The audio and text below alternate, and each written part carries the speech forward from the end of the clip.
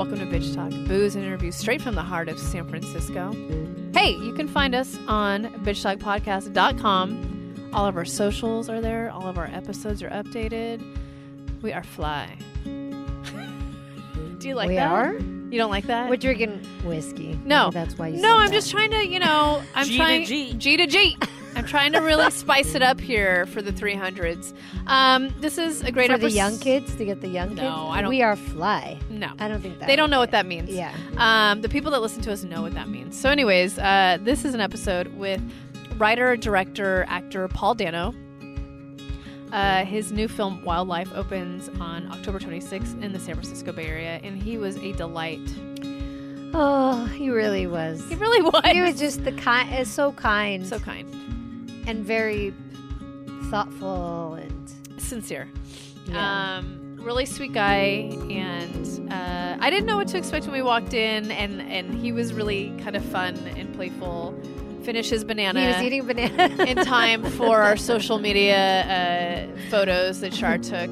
And we got to talk about his film, his first feature film that he's wrote and directed called Wildlife with, that guy named Jake Gyllenhaal that one day we'll get to interview him. We're so close. Yeah, we've been so close. We're so many. close. Jake and Maggie, I see you. Yeah, Maggie. Anyways. You're on my radar, both of you. Watch out. Jake Gyllenhaal and Carey Mulligan. Newcomer Ed Oxenbould, who's Australian, I think. Aussie. Mm-hmm. And it's a great film. It's heavy. I will say that. I needed about a week to recover from the film, but it was really good. And I just want you to listen to our interview with Paul and maybe have a cup of coffee with it. I don't know, a cup of tea. A banana. A banana, if you will, because he was eating a banana while we were interviewing him. But enjoy our interview with Paul, and we'll see you on the other side.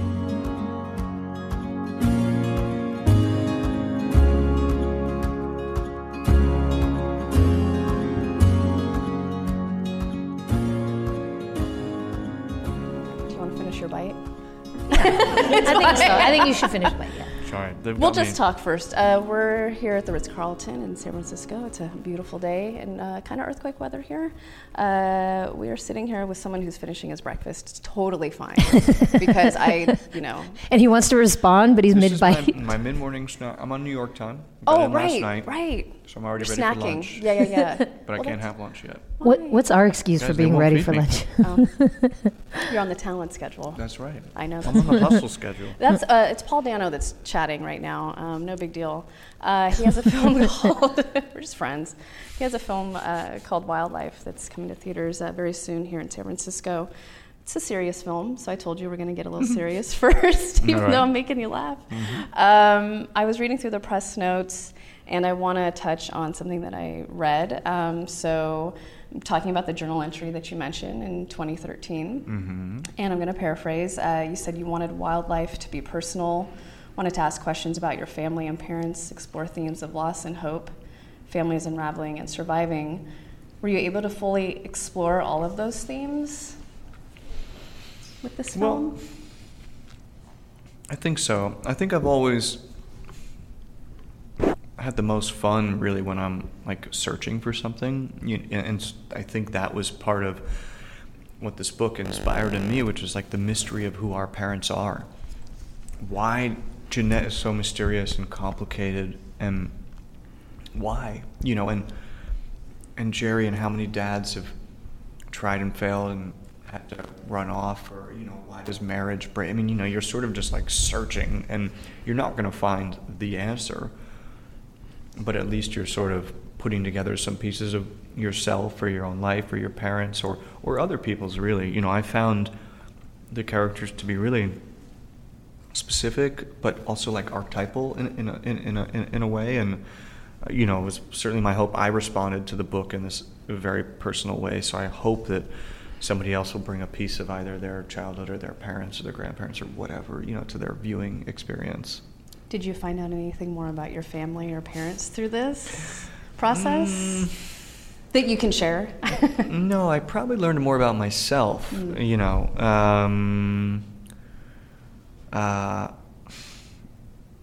no, but certainly, no. Okay. Sorry. We can go back to that question if you want. Yeah, okay. If you want to think about it. But I like the idea of this film being, we see it from the perspective of Joe, their 14-year-old son, but I like the idea of this film being a coming-of-age tale for all three of the characters, because I feel like as adults, we don't think about our lives enough. Like, okay, this is my job, this is where I live, and we don't kind of evaluate that and think, am I happy?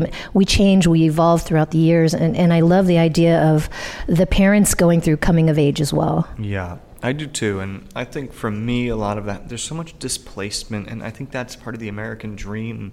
It's sort of this thing that's like, hey, like over there it's better. And like when you get there, like, hey, like, you know, when you get a certain acting job, then you'll be happy. Or like when you get your, you know, I don't know, like what, like, you know, you're kind of always placing something on the horizon, I feel like.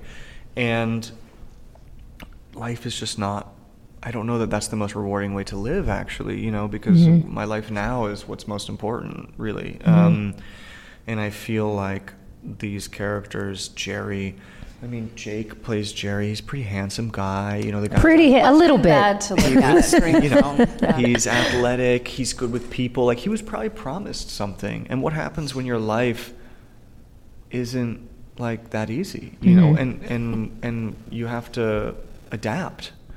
And sometimes we can't. And so we sort of, we either act out or we run away or I don't know, there's a million different ways to respond to it. But I think that is the coming of age element for the parents, which, you know, by the end can, after Jerry's kind of blown it up, you know, can he say, okay, actually, you know what? This is okay. Like, this is a perfectly decent life. Like, if I'm just a salesman, like, that's okay. Yeah. Unless you had something to No, add go to ahead. that. I actually want to talk about you journaling really quickly. Okay. Because we talk on Bitch Talk about toxic masculinity and everything that's happening out in the world right now. Brett Kavanaugh, when you're just talking about Jerry almost having it all and then had to figure it out, it's sort of a little bit of a Brett Kavanaugh moment right now because he has it all and who knows if he's going to get it. That's optimistic. I know, right? Okay, thanks. I'm trying to be optimistic right Yeah. now. But can you talk about journaling? Because it's not something that a lot of men talk about. It's more of a women's thing. Hey, we're sensitive. I know you are. Not you, but I know men are. Does it help you? Is it therapy? Well, I go to therapy. I love it. I think most people should. Yep. I just think it's healthy. I think self-reflection's important, and I think we, you know, probably some of the stuff that we're projecting out into the world, you know, is actually just a part of ourself that we're dealing with or can't deal with, and so, you know, yeah, I bet Brett Kavanaugh could have some issues that if he dealt with, you know, we'd all be better for it. I don't know that, you know, it's a little crass to say, but you know, Might be helpful. Yeah. There's a lot of anger and divide and hate right now, and all that stuff. I think a lot of it stems from something that we just don't know how to deal with or control, or we don't even know what it is. And anyway, yes, I don't journal every day. I do try to journal. I especially try to. My job is essentially like being in touch with like myself. So, you know, I'm often trying to like open up something and say, hey, Paul, like, why are you doing this? You know, and if it's a character, what do I understand? What don't I understand? What do I have in common? Who am I? Why am I doing this? What do I have to express? You know, and I do feel like, you know, if I was going to be like really romantic about a sort of making a movie or something, you know, if you make contact with some part of yourself, I think you actually have a chance of making contact with somebody else. You know, that's sort of the more personal it is, the more universal it is kind of thing I think is generally true, you know, yeah. That answers that. Yeah, no, thank you. I love that. And to piggyback on that, this film does touch on the gender roles, especially way back then. And Carey Mulligan's character, she's incredible. And her kind of acting out because she felt so repressed and held back. And something really beautiful, I think, happened a couple days ago at the New York Film Festival, if you can speak on it. There was a Q&A after the screening, and a gentleman in the audience said that her character, the character of Jeanette, was completely reprehensible and unsympathetic. And she said something really beautiful. I know I don't want you to put words in her mouth, but if you can speak to her response. Yeah. It was an older gentleman. He had a cane. I think I'm in a ballpark 70s, white guy. And he really did not like Jeanette, and he did not approve of her, you know, and that's what it felt like, at least. And Carrie was much more astute than I will be, trying to kind of recreate her response. But she said that, you know, women aren't usually allowed to be messy on screen. They're not allowed to fuck up and have that be okay. You know, men are often lionized for their, you know, their mistakes or the way that you or like, oh, that's sexy, or you know, a man cheating on his wife is probably a lot different than a wife cheating on their husband, you know, in how that's going to be interpreted. And she, and I didn't realize this. It's funny too, because when I asked Carrie to do this, there was a part of me, one of the thoughts I was like, I'd love to see Carrie get to be like really messy, because she's such a great actor, but like there's a lot still to like give. But I was just thinking creatively. I wasn't even, you know, when she said, I don't get the chance to be messy because people don't let me do that. They don't write those kind of parts for women, you know, to play a flawed woman, or to really just play a full human. You know, that kind of actually surprised me. I felt, you know, because my partner's an actor too, and you know, that they don't have enough vessels to put everything they have into, because they're so brilliant too, you know, is too bad. But yeah, that was fun. I was surprised. I didn't know it was going to become a story, because I actually thought it was hilarious too. Because this guy, I read that and I was like, oh my God, thank you, thank him for asking that, and thank her for her quick response. And it was met with like an uproarious applause. People loved it. Everybody was just like, thank you. And I like that you call it, she was able to represent a full human, not a flawed woman, a full human. Because we all fuck up. We all have our issues, and it's refreshing to see that on screen. And it's, I thought it was really beautiful. And that it's important to me in this film. Like, I'm not condemning these parents. You know, I love both these characters, and yeah, there's some harsh moments, but I am not looking down on them. I actually love them, and I understand that their struggle. We have a few minutes left. Can you talk a little bit about your process of writing with your partner, and how that actually works, and how it's evolved? Yeah, sure. So Zoe is a proper writer. She's written plays. She's written screenplays. This was my first time writing something. And I wrote the first draft. This was a book that I just fell in love with, and I felt a very uncanny personal connection. And I felt at a certain point like I think I can make a film. I wrote a first draft. I secretly thought it was really good. I gave it to Zoe to be the first person to read it. She came out of the room and she was like, "It's good," and I was like, "Oh my God," you know. And I was like, "Holy shit!" And then there's just every page was dog-eared. There was, you know, pen all over it. We got maybe 5 pages into notes, and it was like, "This is not gonna work," you know. And she was like, "Why don't you just let me do a pass? Because let me show you instead of telling you, because I see what you're trying to do," and you know. And so she did a pass on the script, and we've acted together before, and that's hard because you're on set like 12 or 14 hours a day, and then you're going home together. That's hard. That's hard. Yeah.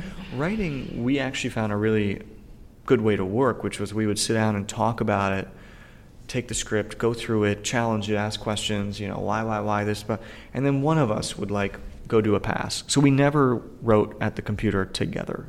We never wrote a scene together. It was always, let's turn it up and then like turn it over, and then one of us will kind of sit with it for a bit and do a pass. So that was a much healthier dynamic for our home. Wow, that is a really great dynamic. It's sort of like a couples therapy for you guys to go through this and learn how you can communicate together and communicate through this couple that's basically their whole marriage is collapsing. Yeah, that's interesting. Yeah. Yeah. That's something to bring to the therapist next time. Yeah. Paul Dano, thank you so much for your time and being on Bitch Talk. Yeah, thanks, guys. Thank you.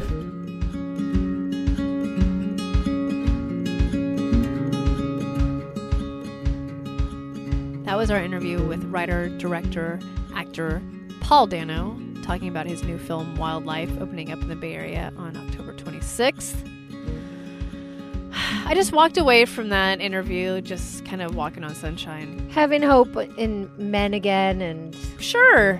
just, Talking therapy, yeah. talking about writing in your diary. Mm-hmm. Loved it. Mm-hmm. He was great. I thought one thing that I didn't mention to him was when I was watching the film, I got this feeling of like it was sort of like Revolutionary Road meets Florida Project for me. Like the datedness of the film was kind of like Revolutionary Road, and then the Florida Project because it's like from the perspective of the kid. And all three movies made me cry. So there you go. That was kind of like the marriage of films that this one reminded me of.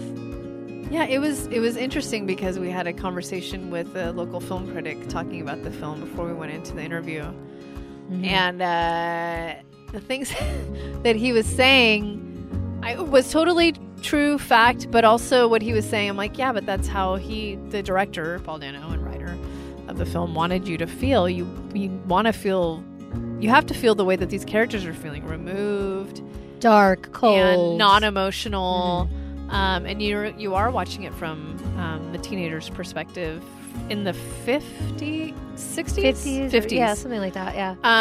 In Montana. But I don't want to say I enjoyed myself watching this film. I was just holding my breath the entire time, I think. Mm-hmm. Well, and that's one thing that I really appreciated about the film is it doesn't give you a lot of answers, much like the Florida Project. Right. Because you're seeing it from the kid's perspective, so you don't necessarily know the parents' back history and what their relationship was like before, and what their parents were like. You don't get all that information, so you only see it from this kid's perspective. So of course you're gonna just kind of be like riled up, like, that is not. You could be quick to judge, yes, but this film, I think it presents it in a way that you kind of empathize. I mean, I'm not a mother in the 50s, but I can still empathize with this woman who never really got her full chance to live and see her full potential. And that was a great conversation with Paul. Yeah. And just, there's a lot of judgment about women in film, and whatever. She looked up the story and talked about it with Paul. You heard it. Yeah, but it Carey was, Mulligan. Yeah, it was really good. Represent. But go see Wildlife in theaters now, at least in the Bay Area. It's October 26th. It has opened, and support Paul Dano, support indie film, and don't forget to go to bitchtalkpodcast.com to find all our socials and episodes, and we will see you soon. Bitch, please.